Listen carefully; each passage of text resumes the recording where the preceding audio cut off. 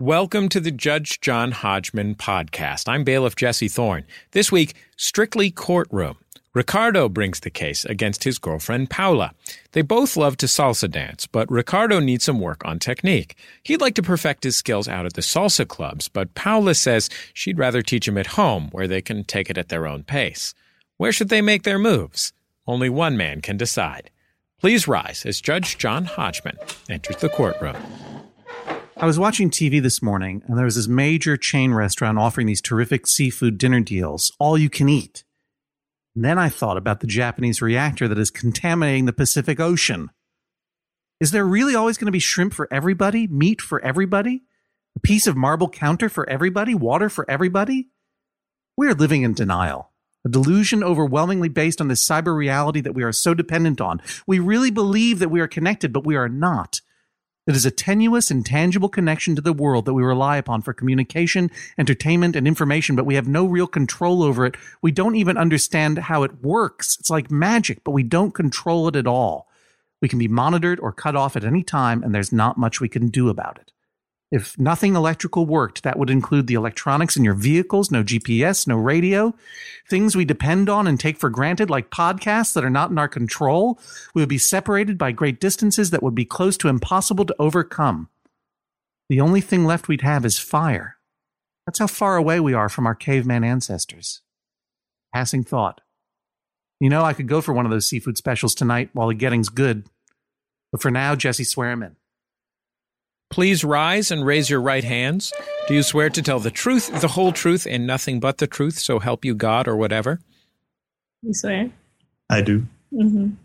Do you swear to abide by Judge John Hodgman's ruling, despite the fact that his only dancing is the foxtrot, and he only dances it in circa 1920s dance marathons?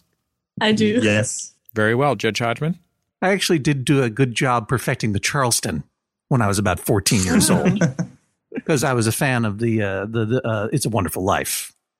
But first of all, you may be seated. Second, for an immediate summary judgment in one of your favors, Ricardo, Paula, am I pronouncing that correctly? Paula? Paola. Paula. More fun. Paula. Rounder. Oh. Paula. But you can say Paula. Just Paula. say Pao. Wait a minute. I was worked on Paola P-A-O. for so long. Pau. That's Paulie, and Richie. For an immediate summary in your favors, Rick and Pal, can either of you name the piece of culture that I referenced as I entered the courtroom? It's, I want to say CNN. I don't know. CNN? No, I have no idea. You have no idea. No, there's no way. There's no way you would know. This is a blog post from Saturday, August 31st, 2013. Do you know whose blog I was quoting from? No. No. Does the name Willie Colon mean anything to you? Yes. It does, right?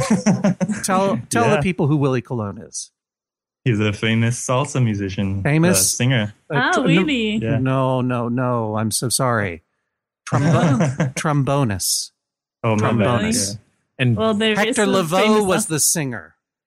No, and but Willie There's Colon's also a band. singer, Willie Colon. Willie composed for Hector. Oh, he composed? He composed and he Oh, was the wow. singer too. He was. Yeah. So now I stand corrected. Thank you, Paula. You're welcome. Yeah. Famous. And in fact, he came when I was educated at Yale University, an accredited 4-year college in Southern Connecticut.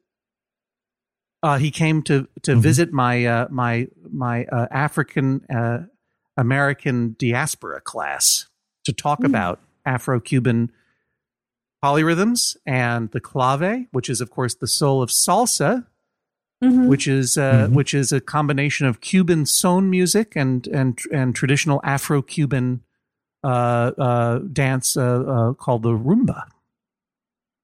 And that is what you dance. So see, I know a thing or two. Actually, I know those two things. And that's and now I'm going to quit. You know the history. But one of the things about Willie Colon that I learned from that class, and which is part of his great legacy, is that he's an incredibly socially conscious dude. And while I was searching him, I came across his blog, and he takes on some serious issues on his blog, including connectivity and sustainability of the seas, and also some lays down some heavy stuff about gun control. I'm digging it a lot. So you please, everyone, go to williecologne.com. I'm presuming that it is he who is writing this stuff. It might be that the 25-year-old that he hired to run his website is going crazy, and Willie Cologne has no idea. But it's not bylined. It's on williecologne.com-news or /news. Check it out. Anyway, hello. Hello. So you like to salsa dance. Yes, I love to salsa dance. Paula loves to salsa dance, but Ricardo, you hate to dance and are joyless in your life, and that is why you bring this case. No. I like dancing too. Tell me how you met, what your relationship status is, and why salsa is coming between you. Starting in 3, 2, 1, go. Well, we met via a friend of ours who's a director. She starred in his short film, and I was the sound designer and composer of it. And they became good friends, and I was already good friends with him, and we met through him, essentially. Yeah. You starred in the short film, Paola?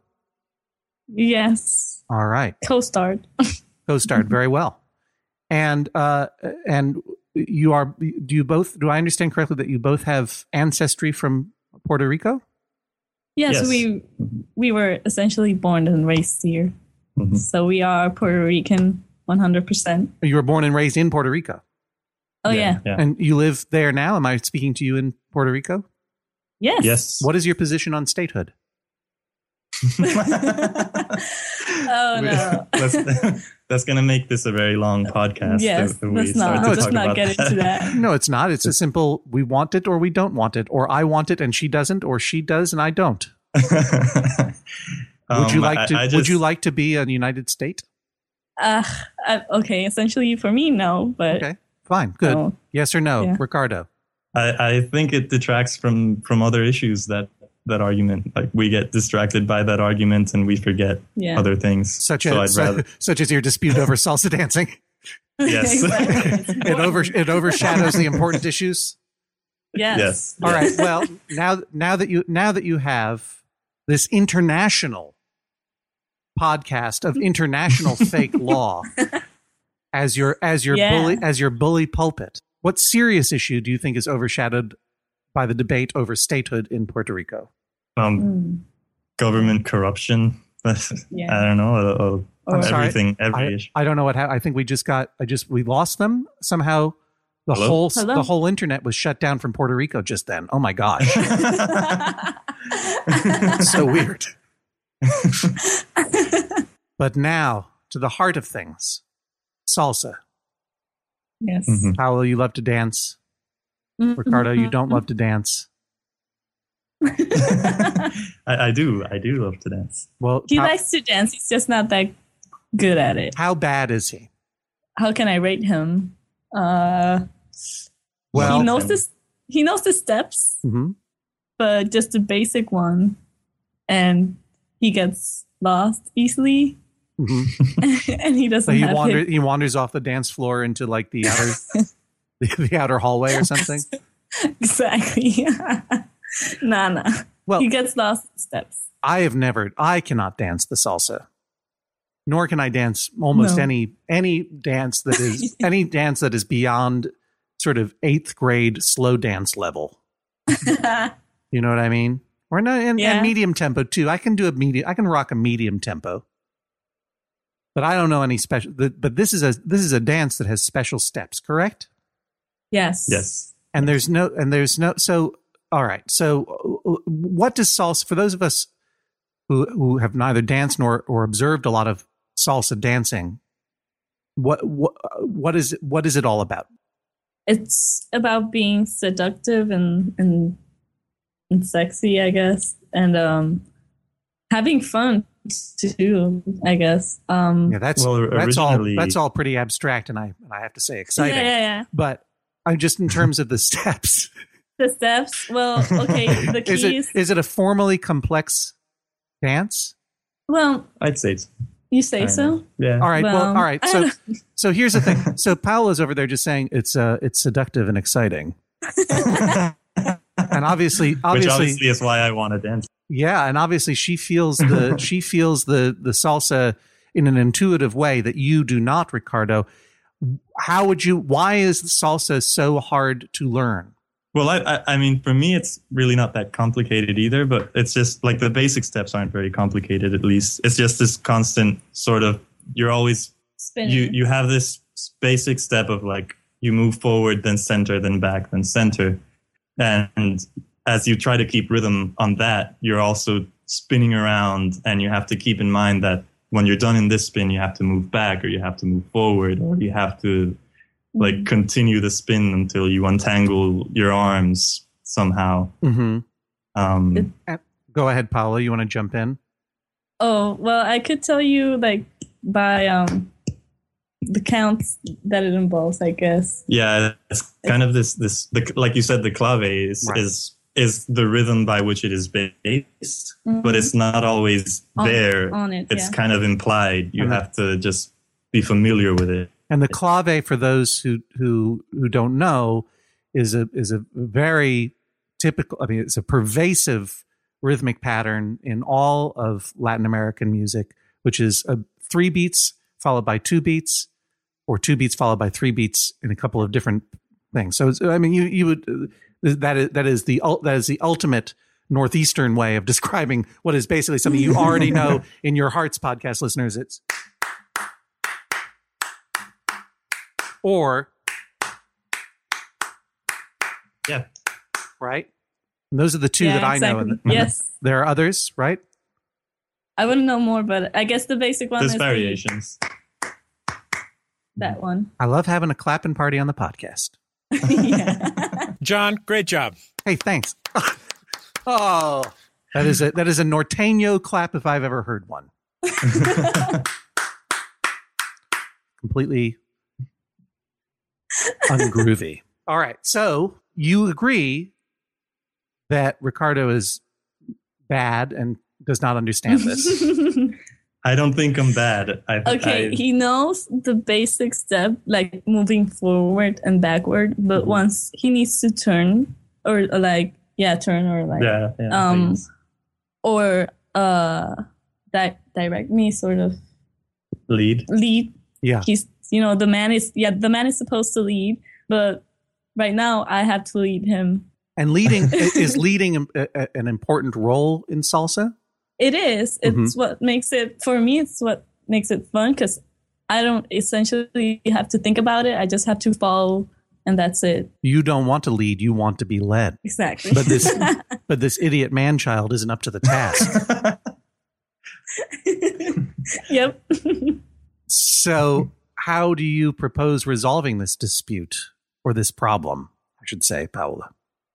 I told him that I could teach him at my house, or because then we can talk. We don't have this noise around us, and we have this space where we can work around it, dance and swing and all of that jazz. And you don't want to do that, Ricardo?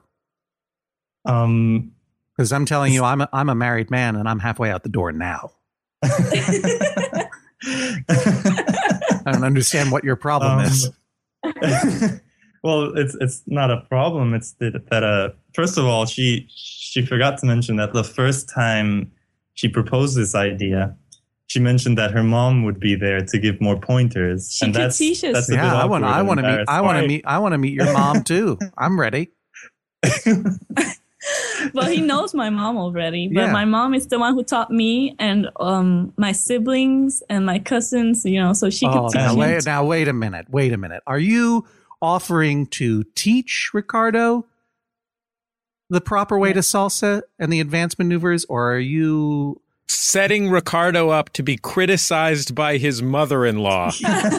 Thank you, Jesse. I was trying to find a way to phrase that. Is this a teaching exercise or an exercise in utter humiliation? No, Mom would never embarrass him. No, she's too nice to do that. Is she a good dancer?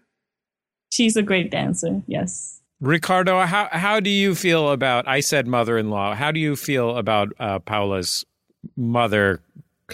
Not in a general sense. Obviously, you like her in a general sense. Paula's right here. But how do you feel about the prospect of her correcting you on things? Well,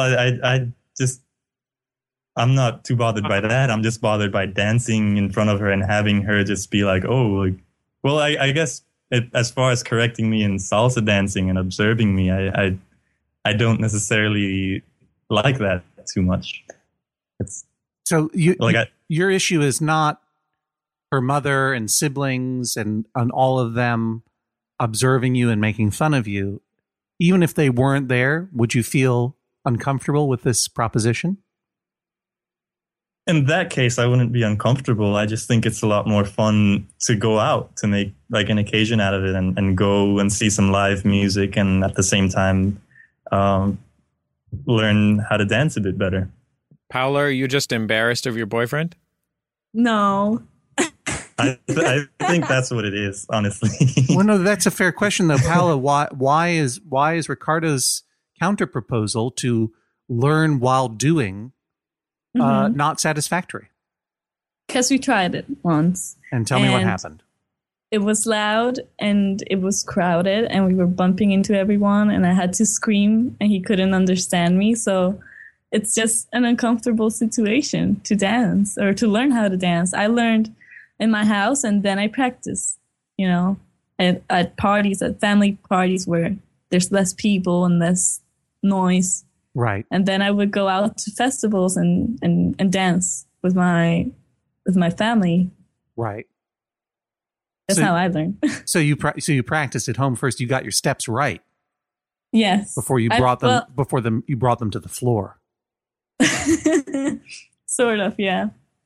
Speaking of the noise, is there a lot of verbal instruction in salsa instruction? Is there a lot of verbal cues that you have to give? Your step here, put your hand here, that sort of thing? Yes, at least with the steps, you have to count out loud and where to put your foot next and your hand, what to do. There's a lot of, yeah. All right. Is there a difference in opinion with regard to Ricardo's dancing level? Paula, scale of 1 to 10, 10 being a master salsa dancer, 1 being me. Okay. Where are you and where is Ricardo? Ricardo, close your ears. Where am I? Yeah. Scale of 1 to 10. Oh man. 7.5? Okay. Or would you give me more? Or like an 8? I don't know. I think 7 is good. 7, yeah. Wow. And Ricky. Wow, you just rounded down your girlfriend. And Ricky? He's a 4. No, I'm kidding. He's a 5. No, let's go with your original answer, 4. 4 to 5. You can round him down. He rounded you down. Yeah. Ricardo, scale of 1 to 10. Where are you on that scale, and where's Paola? I'd say that's pretty accurate. Okay. 4 and 7. All right. Yeah. So really the question is, do you want to become a better salsa dancer, Ricardo?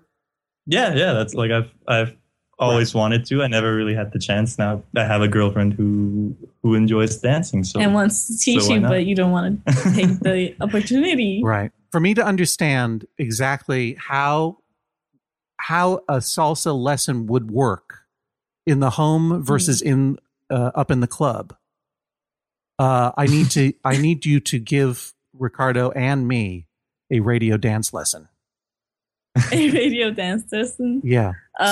So obviously you guys are not wearing lav mics. You can't dance around without losing the mic. Mm-hmm. Mm-hmm. But can you give him a dance lesson so I can hear how it goes? Okay. Because audibility is a real issue here. Yeah. Well, can you do that? I can do that. Yeah. Can you? I guess she's that good at dancing. Yeah. I think it's about 7. I think 7.5 was pretty fair. Okay. I don't know what you're trying. I'm trying to teach you. Okay. Do you guys need me to clap?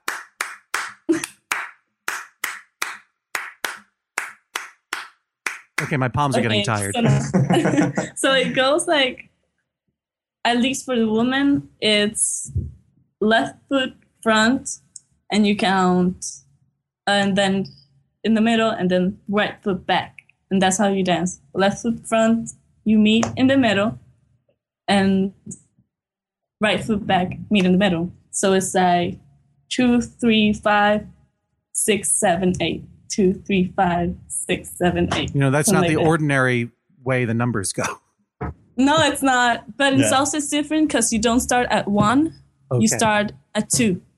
Okay. Now, describe how are you guys in dance position now? 2, 3, 4. No. No, Well, we can go back into dance. We are It's, now. sorry, it's, Go into dance. Go into it's 2, dance. 3, 4, 5, 6, 7. Go into dance position and Sorry. describe what dance position is. What dance position? Okay. So his My arm right is at hand. her waist. My right arm. or either my waist or more of my Back. shoulder, my back. Yeah. If you want to be a little less racy, you put your hand a little bit more to the omoplato. The shoulder blade. Yeah. The- Yeah, So that's where I'm touching Jesse Thorne right now. okay, and my left hand is laying on top of that hand, hmm on top of his shoulder, Mhm. and then we're grabbing our right hand and left hand together, It's hand very, in hand. this is very confusing. It's almost like, okay, dancing the waltz. Oh, it's like the waltz. Oh, Jesse, it's like the waltz. Come on, Jesse, let's do the waltz. As a mid-19th century level white person, I understand your analogy. Thank you. So I'm sorry, I interrupted your sentence there. It's like the waltz. Yeah. The position of the hands is like the waltz. Okay. How's Ricardo doing now? He's doing great. He's not moving, so he's doing great. Oh, Ricardo, you just got zinged big time. Yeah. Yeah. I guess I deserve it. With love. So do you want us to move? Yeah. They can't Okay. see. You can't see us. No, but Well, okay. what I'm going to be listening for is the audio cues, the verbal cues that Paola is giving to you to correct the Yes. errors that you're making to see how important being heard is to the instructional process. And I'm also secretly hoping that one of you falls over.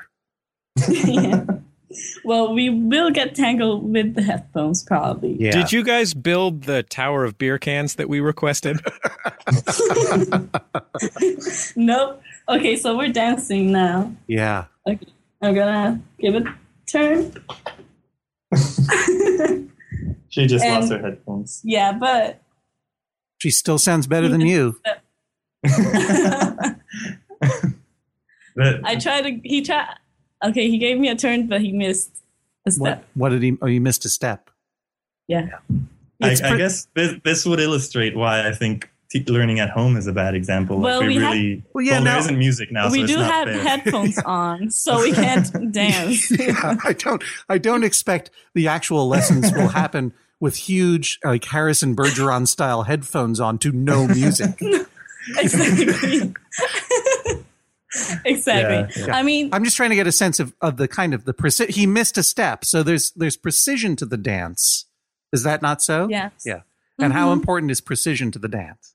You can miss a beat, or you can step on someone, on your partner, or Right. you And- can just get completely lost. If you miss a beat, then you're out of time. You're Has he out of ever breath. stepped on your feet? I don't remember. I don't remember. Maybe it's slightly, Okay. or I maybe stepped on him. Is I don't this know. a situation where if he is as terrible as you say, and he attempts to dance in public, that it would be that people will talk? Well, I Are don't know people if drunk- judgmental of the? For like yeah. you know, in like in a Wait, like up here, Mhm. you know, like first of all, the cohort that I know that go out to see music, they don't dance; they just stand because they're too self-conscious. Yeah. Do you know what I mean? Mhm. And But but if actually, someone did dance in the sort of northeastern Brooklyn hipster community, we wouldn't know what good dancing is, so we wouldn't really be particularly judgmental. But is in a community where in Puerto Rico do you live? I live more to the mountains. I live by San Juan. Okay. Yeah. But so let's. Where would you go dance? You would go out around San Juan. In San Juan because that's where that's essentially the Boston, Massachusetts of Puerto Rico. Just to think of the most glorious and lively city that I can think of. Yeah.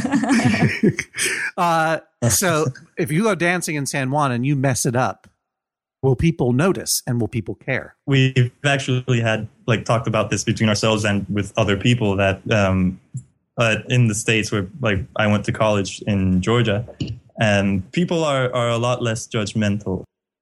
Well, he was saying that some of my friends were being judgmental about him, but I don't think that's ever, I guess. No, that you told me you had to stop and be like, hey, I don't. Oh no, but it's not because you were dancing; it's because of your singing. Oh no! But it's because I was singing a parody of Get Lucky, and they just thought I was some idiot who didn't know the words. Yeah. What would be the Weird Al take on Get Lucky, Jesse? And Get Ducky? I mean, there's one that you want to say, but you can't. It would probably be about a rubber ducky, right? It would probably be about a rubber ducky. Believe me, I love me some Weird Al. But I feel like it would be about a rubber ducky, and it would be like a pastiche of Ernie from Sesame Street doing Rubber Ducky and Daft Punk's Get Lucky, and it would be called Get Ducky. What were you doing, a novelty song version of Get Lucky, or were you pretending to not know the words? Do you know the words? Get Yucky. It's Get Yucky. And it's about eating and making a mess. No, or it would be Get Nucky, and it would be about Boardwalk Empire. I mean, Boardwalk Empire. Get Nucky is probably what it is. Oh. It's a Mexican. There's a video on YouTube about these mariachis singing "Get Lucky" up words that sound sort of like that are in Spanish but sound like "Get Lucky." Yeah. But my point is that it was the same kind of. What does it sound? What does it sound like exactly, Ricardo? Sing. He says Uriapan Mexican son. They just say Uriapan Mexican son, Uriapan Mexican lucky. They just say the singing. I don't. Yeah, I think this really gets to the heart of it, doesn't it? That there is something stopping you from fully committing to the embarrassing, self-conscious. Excuse me. There's something self-conscious in you that is prohibiting you from committing to the embarrassing but incredibly joyful activity of singing and dancing properly, unless you are in the dark and drunk at a club. I think. So I'm going to ask you. You got to the heart of the problem. I think I'm going to ask you one more time, Ricardo. Will you please sing "Get Lucky" now? Yeah. I can sing it with you. No. Oh, actually, you know what? I'll allow it. I'll allow the duet. It sounded great there. I shouldn't have drowned you out. Please go. Okay. Uriapan Mexican son, Uriapan Mexican son, Uriapan Mexican son, Uriapan Mexican lucky. That's all they do. I've heard everything I need to hear. I am going to moonwalk to my chambers, and I will be back in a moment to render my decision. Please rise as Judge John Hodgman exits the courtroom. Ricardo, how are you feeling about your chances? I felt all right till the very end. I guess he might have gotten to something that not even I was aware of, I guess. Paula, are you aware that you're the first woman ever to be upset with her boyfriend because he wants to take you out to a club? No, I wasn't aware, but I am now, I guess. How do you feel about your chances? I don't know. I guess he'll still have to learn salsa. We'll see what Judge John Hodgman has to say. We'll be back after a short break with Judge Hodgman's verdict. You're listening to Judge John Hodgman. I'm bailiff Jesse Thorne. Of course, the Judge John Hodgman podcast, always brought to you by you, the members of MaximumFun.org. Thanks to everybody who's gone to MaximumFun.org/join, and you can join them by going to MaximumFun.org/join. The Judge John Hodgman podcast is also brought to you this week by Aura. A-U-R-A. It's a simple but meaningful gift that you can give your mom or your dad or your step-grandparent or your uncle or your friend or anyone that you want to keep connected in your life who might not live near you. It's a digital picture frame from Aura. It's perfect for sharing pics of all the things that those friends can't be there for, from family vacations to grandkids' graduation to whatever. I have one of these, and I got one for my dad. And I got one for my mother-in-law, and it's amazing.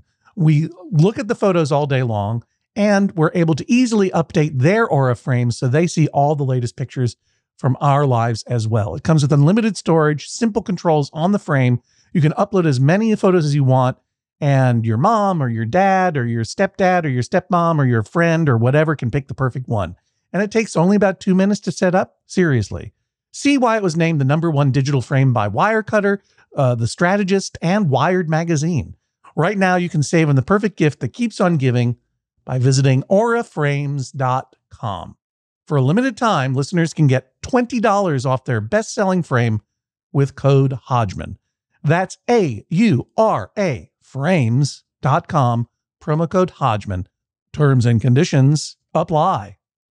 The Judge John Hodgman podcast is also brought to you this week by Babbel. Okay, it's 2020-24. Oh, if hindsight were 2020, I don't know what I would have done differently. All I know is that I'm taking every day in this year and trying to get better a little bit every day. That's what you do. That's the way progress is made, step by step, day by day, bird by bird. And that's the way it is when you're learning anything, especially a new language with Babbel. And if Babbel can help you start speaking language in just 3 weeks, imagine what you could do in the rest of this whole year. Don't pay hundreds of dollars to private tutors or waste hours on apps that don't really help you speak the language. Babbel's quick 10-minute lessons are handcrafted by over 200 language experts, real human beings, to help you start speaking a new language in as little as 1, 2, 3 weeks. Studies from Michigan State University, Yale University, and others continue to prove that Babbel is better. And that's not just the Yale football team putting their thumb on the scale because they love learning Indonesian from Babbel. One study found that using Babbel for 15 hours is equivalent to a full semester at college. Take that, Yale, I guess.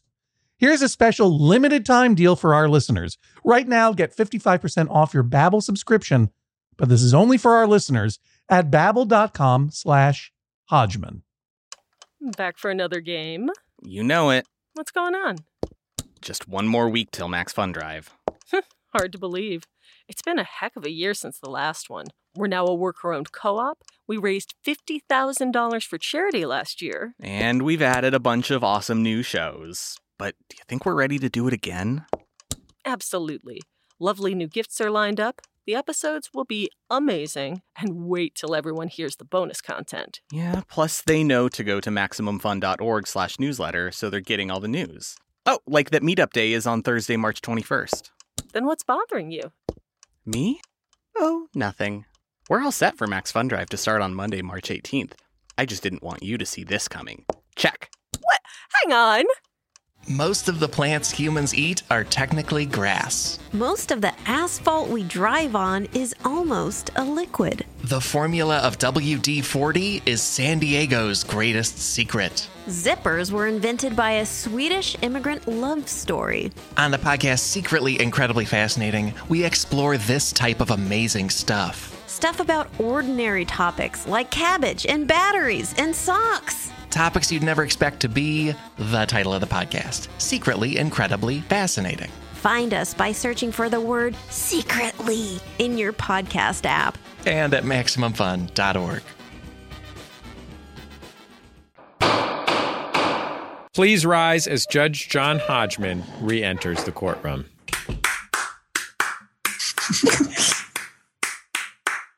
I could lie and say that I danced into the courtroom, but the reality is that I am not a natural dancer. And even that clave sounded pretty stiff, I have to say, even to my ears, even to my Massachusettsian ears. I'm not a natural dancer, and as an only child and member of the super smart, super self-conscious narcissist club, I am terrified of dancing, and I am equally terrified of singing, even though I do it, and sometimes even occasionally in public. And it is the same terror that a sensitive child feels, or really any young person feels when they take their first sex ed class. It is embarrassing to deal with feelings and to deal with the vulnerability that you expose when you dance or sing or speak about penises in public. If not for the first time, then any time, because you are convinced on some level that the world has never experienced what you've had to say or how you've moved or how badly you sing before, and that it will stand in judgment of you and you will become a pariah from the society you already don't feel a part of. Sorry, I wasn't talking about you. That was all about me. But I do recognize in you some of me, in the sense that when I do dance, when I do sing, when I do talk about penises, it is usually, sorry, why did I go on the sex ed thing? This is why I went on the sex ed thing. Because I was recently at an event, and a man was telling me about bringing his son to a sex ed class. His son was 13 or whatever age you start doing these things, 12 or whatever, start learning about your body. And the instructor said, all right, there's only one way to deal with this, and this is to completely desensitize you. Everyone chant with me, penis, penis, penis, penis, penis, penis, penis. I'm sorry, parents, for listening to this, but this is something your kids are going to have to hear. And the whole room had to chant that word until it just became what it is, a completely natural word. In many ways, learning to dance and learning to sing in public, unless you are the rare sociopath to whom it comes absolutely naturally, is a matter of desensitizing yourself to embarrassment. And while all of that pathology that I just described really, truly only applies to me, because God knows, Ricardo, you've actually been out dancing salsa, and I have never done it. So you obviously are better. You are well ahead in your program compared to me. But I do recognize in you what I said before I left to go to Chambers, which was that there is an element of you that would prefer to desensitize yourself to the potential embarrassment by doing it in a darkened room under the influence of alcohol and under the pretense of fun. Because you are able to sing Get Lucky in Spanish in a mariachi style in a club. But when it comes to sitting in your room next to your girlfriend on an international podcast, you freeze up. And similarly, you're willing to, quote unquote, learn to salsa dance better than you already do in a club, but only after you've had only in the cover of darkness and in the warm forgiveness, presumably of a couple of drinks, or at least knowing that the people around you are drinking and or more interested in their own good dancing to care about your bad dancing. You hesitate to learn to dance in the harsh daylight that would be streaming in through your girlfriend's home as her mother looks on, and you would have no excuse.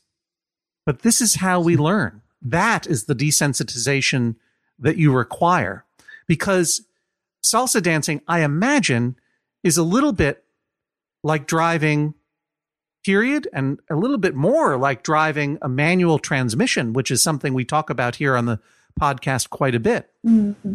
It is an extremely specialized task that requires very specific movements in order to not stall out or have an accident.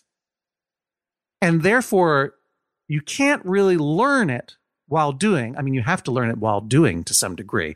But you can't just go out there and learn to drive a manual transmission by jumping in the car and going on a weekend drive or driving down the highway. You are going to die and cause others harm. And similarly, salsa is not something that I would like, is not something you can learn on the dance floor.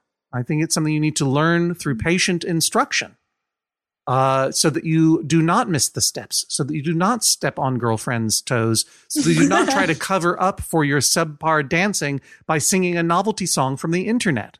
That's where you're going to get embarrassed.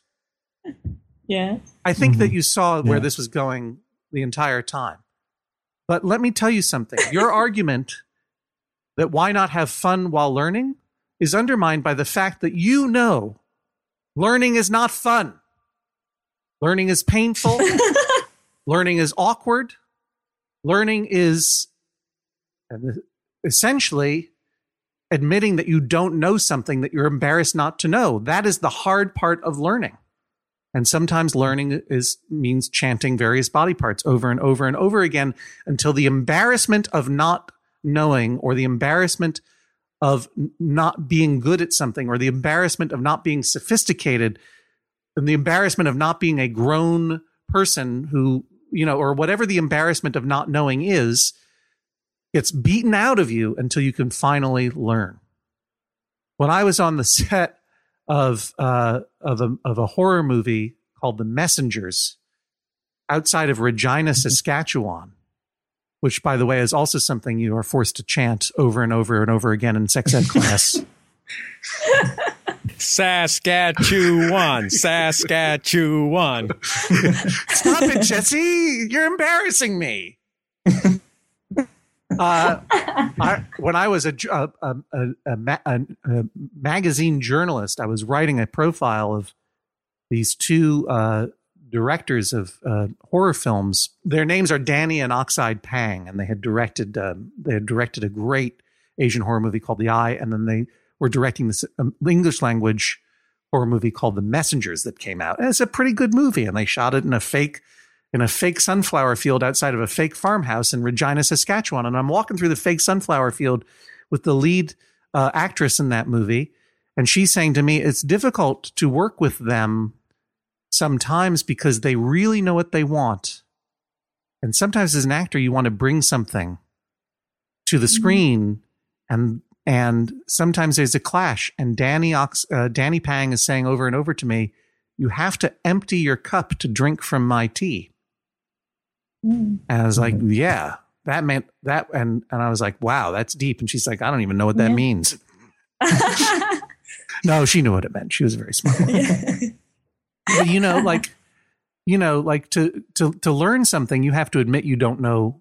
You have to admit to what you don't know.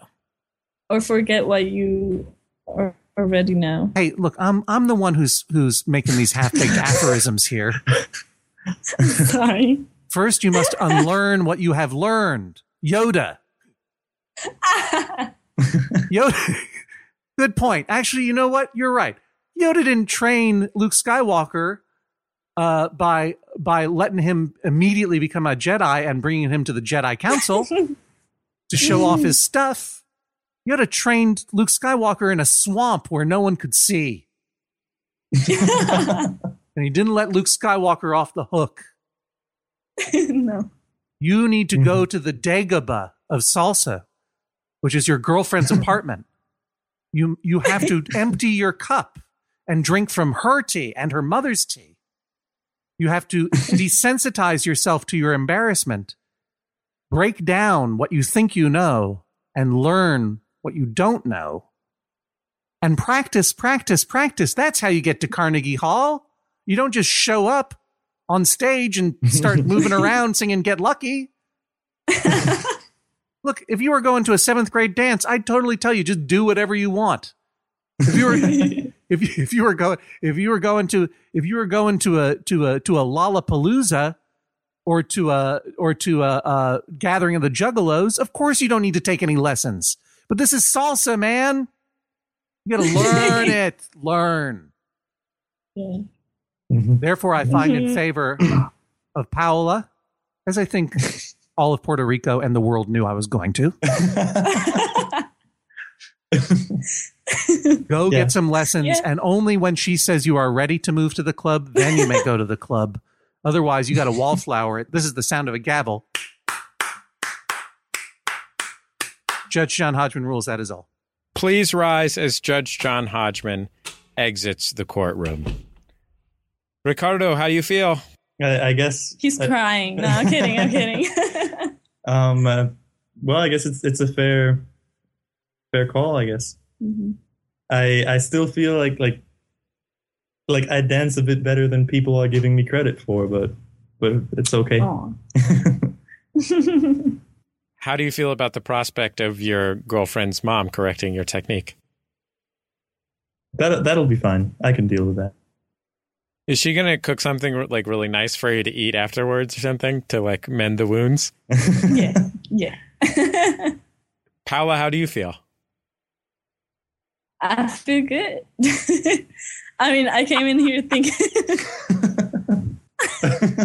I thought I was going to lose the case, actually. But apparently I didn't. Well, Paola, Ricardo, thanks for joining us on the Judge John Hodgman podcast. It was a pleasure to have you. Thank you for helping us. Solving this case. Thank you, guys. Judge Hodgman, I literally grew up one block from one of the largest salsa clubs on the West Coast, Caesar's Latin Palace, which I believe has closed in San Francisco now. But you couldn't, and I love listening to salsa music, but I could not salsa dance my way out of a wet paper bag. I couldn't even wet the bag, to tell you the truth. No matter how much you'd had to drink. Exactly. Here's something from Chris. My girlfriend and I split use of her car. She owns it and drives it most of the time, and I usually drive us around on weekends. Our issue is locating and retrieving the car keys. Who grabs them when you're going out the door? My girlfriend says it's the driver's responsibility to get the keys. I say she's the daily driver and owner of the car and would know the keys' last location. The keys are usually in her purse, except when they're not, and she thinks I should magically know their location at all times. The issue has reached a roiling boil of breathy sighs and muttered curses, and I fear it may tear our pleasant weekends apart. I seek damages or fair compensation for being the one who usually ends up going back into the house to find the keys. You know, I get a lot of guff on the social medias, Jesse, when I am hearing cases between a boyfriend and a girlfriend or romantic partners of any gender, or especially husbands and wives or spouses, that I usually will find in favor of the wife, or in this last case, the girlfriend. And you know what? The reality is, folks, I call them as I see them. I'm not prejudiced in any way. I call them as I see them. So here's one. Boyfriend, girlfriend. Guess who's wrong? Girlfriend. You're wrong, girlfriend. You can't have this guy telepathically know where the keys are at all times. That's a word. I made it up. If he's going to do the driving and you are the regular driver, you got to put the keys in a key bowl or on a hook, or you got to keep them in a regular place if you want him to know where those keys are. Otherwise, just hand him the keys. See, sometimes girlfriends are wrong. I think if you go back, I would love for someone to go back through the archives and do the tally. I bet you on a scattergraph, I do find more often in favor in a heterosexual relationship in the favor of the woman than the man. But that's because men are usually dumb. Sorry. And speaking of dumb men, by the way, I spent some time after that one just looking up the story that I wrote about Danny and Oxide Pang. They're from Hong Kong, but they work in Bangkok, at least when I wrote about them. And you can find the whole story still on the New York Times Magazine website. Published July 23rd, 2006, called The Haunting by John Hodgman. Check it out. Buzzmarket. Next docket. Here's something from Adam. My best friend Zach and I are both screenwriting majors at USC. We go to the movies fairly often together and usually share a large popcorn. The large popcorn is a good size to split between the two of us and a great way to save money at the movies. We're in college, so saving money is key. The problem is that Zach refuses to have extra butter added to his popcorn. I think that extra butter is an absolute necessity to the movie theater popcorn experience. I think we should at least switch off extra butter than no extra butter each time. It's not fair that I have to spend more money to get an individual popcorn in order to get my preference, extra butter.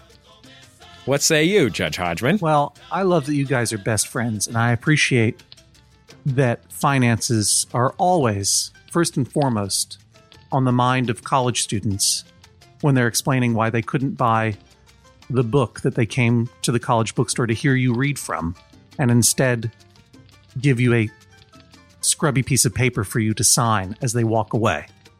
I get it, college students. You're broke. Sorry, I was a little mad. Something that happened to me in 2008. Sorry about that. A little bitter. But here's the thing.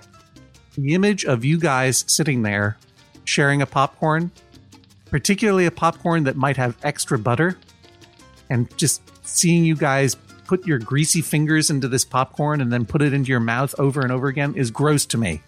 I think you should get separate popcorns. I think this is an investment not only in good hygiene, but also in each of your own happiness, because you clearly like things differently. Just because you're best friends doesn't mean you have to eat out of the same corn trough, particularly. Is that how they're doing it? Troughs these days? Pretty much. Mostly at your fancy, like, Alamo Drafthouse type movie theaters is where you get a nice trough. I swear, when I was a kid at the Circle Cinema in Cleveland Circle, Brookline, Massachusetts, there was a thing sometime in the, I'm going to say, late 70s, early 80s, where people who were coming to the movie together could literally buy a trough that would cover their laps over 2 seats. And I've never seen, and there would be a hole in each end of the trough, and it would be filled with popcorn. And I guess they would have fun sort of tipping the trough, getting the popcorn. If anyone remembers this and can point me to any documentation of this thing, I would be very glad, because it feels like a fever dream that I had, but I know that it happened. But yeah, dudes, first of all, eating that popcorn, like the fact that you're buying popcorn at all, already you are wasting your money. Someone who used to work in a movie theater, that stuff is pure profit. You are eating garbage food, literally hog feed, at an incredible markup, such that you are exuberantly wasting your money, even if you're sharing one. If you break it down into 2 small popcorns, then the waste is compounded minimally compared to the amount of pleasure you're going to get by putting extra quote-unquote butter onto the popcorn, and the pleasure that your friend is going to get by eating popcorn that is not disgusting. So split it up, dudes. Sorry, you're going to have to. Sometimes college students, I want you to understand this. You have to pay for the stuff you want. You know what I mean? You can't just BitTorrent everything, including the popcorn you want. You got to pay for a book that you want. You got to pay for a popcorn that you want. You got to pay for the things you want. Go out there, get a job, earn some extra popcorn money, and be the way you want to be. Fair enough. I have 2 things that I want to discuss. 2 things I want to plug. 2 buzz markets that I want to do.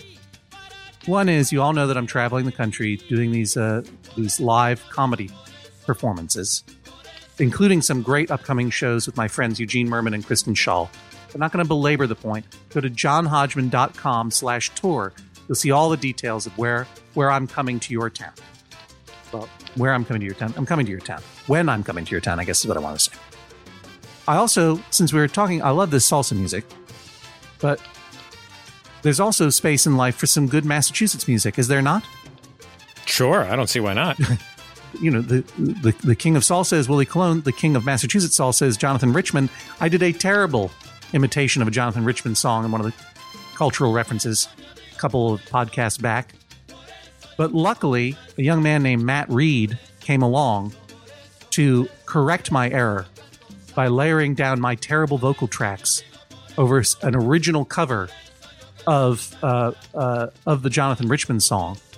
And he's put it online, and it's one of the greatest things I've ever heard. I normally don't do this, but I loved it so much.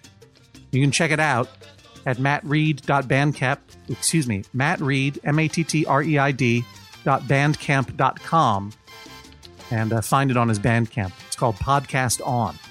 Take a listen. And don't forget, Southern Californians, I've got a live show coming up October 25th at KPCC's Crawford Family Forum in Pasadena. It's a bullseye live show with Bill Hader and Jasper Red and others. You can find the show link on our website, MaximumFun.org. Get some tickets. Come say hi. You can't do better than Jasper Red and Bill Hader, everybody. They're real good. You can't do better than Jesse Thorne, everybody. Best interviewer in the country. Oh, thanks, John. I think so. Our name this week came courtesy of both Rob and Alan. Thank you, Rob and Alan. Did they hit upon it independently, or did they collaborate on it? I believe it was independent, and yes, Julia is confirming it's independent. So parallel thought, like Isaac Newton and Leibniz with the calculus. Nice job, guys. If you want to name a future episode of the program, like Judge John Hodgman on Facebook, and we send out regular updates, or follow me and John. John is at Hodgman. I'm at Jesse Thorne. On Facebook, just search for Judge John Hodgman. Our thanks to Julia Smith, our producer. Am I forgetting anything? Well, if you have a dispute that you would like to have heard in this international court of fake internet law, go to MaximumFun.org/JJHo to submit your case.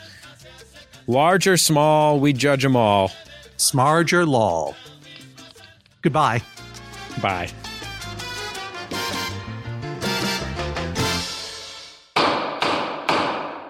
The Judge John Hodgman podcast is a production of MaximumFun.org. Our special thanks to all of the folks who donate to support the show and all of our shows at MaximumFun.org/donate. The show is produced by Julia Smith and me, Jesse Thorne, and edited by Mark McConville. You can check out his podcast, Super Ego, in iTunes or online at GoSuperEgo.com. You can find John Hodgman online at areasofmyexpertise.com. If you have a case for Judge John Hodgman, go to MaximumFun.org/JJHO. If you have thoughts about the show, join the conversation on our forum at forum.MaximumFun.org and our Facebook group at Facebook.com/Judge John Hodgman. We'll see you online and next time right here on the Judge John Hodgman podcast. MaximumFun.org. Comedy and culture. Artist owned. Listener supported.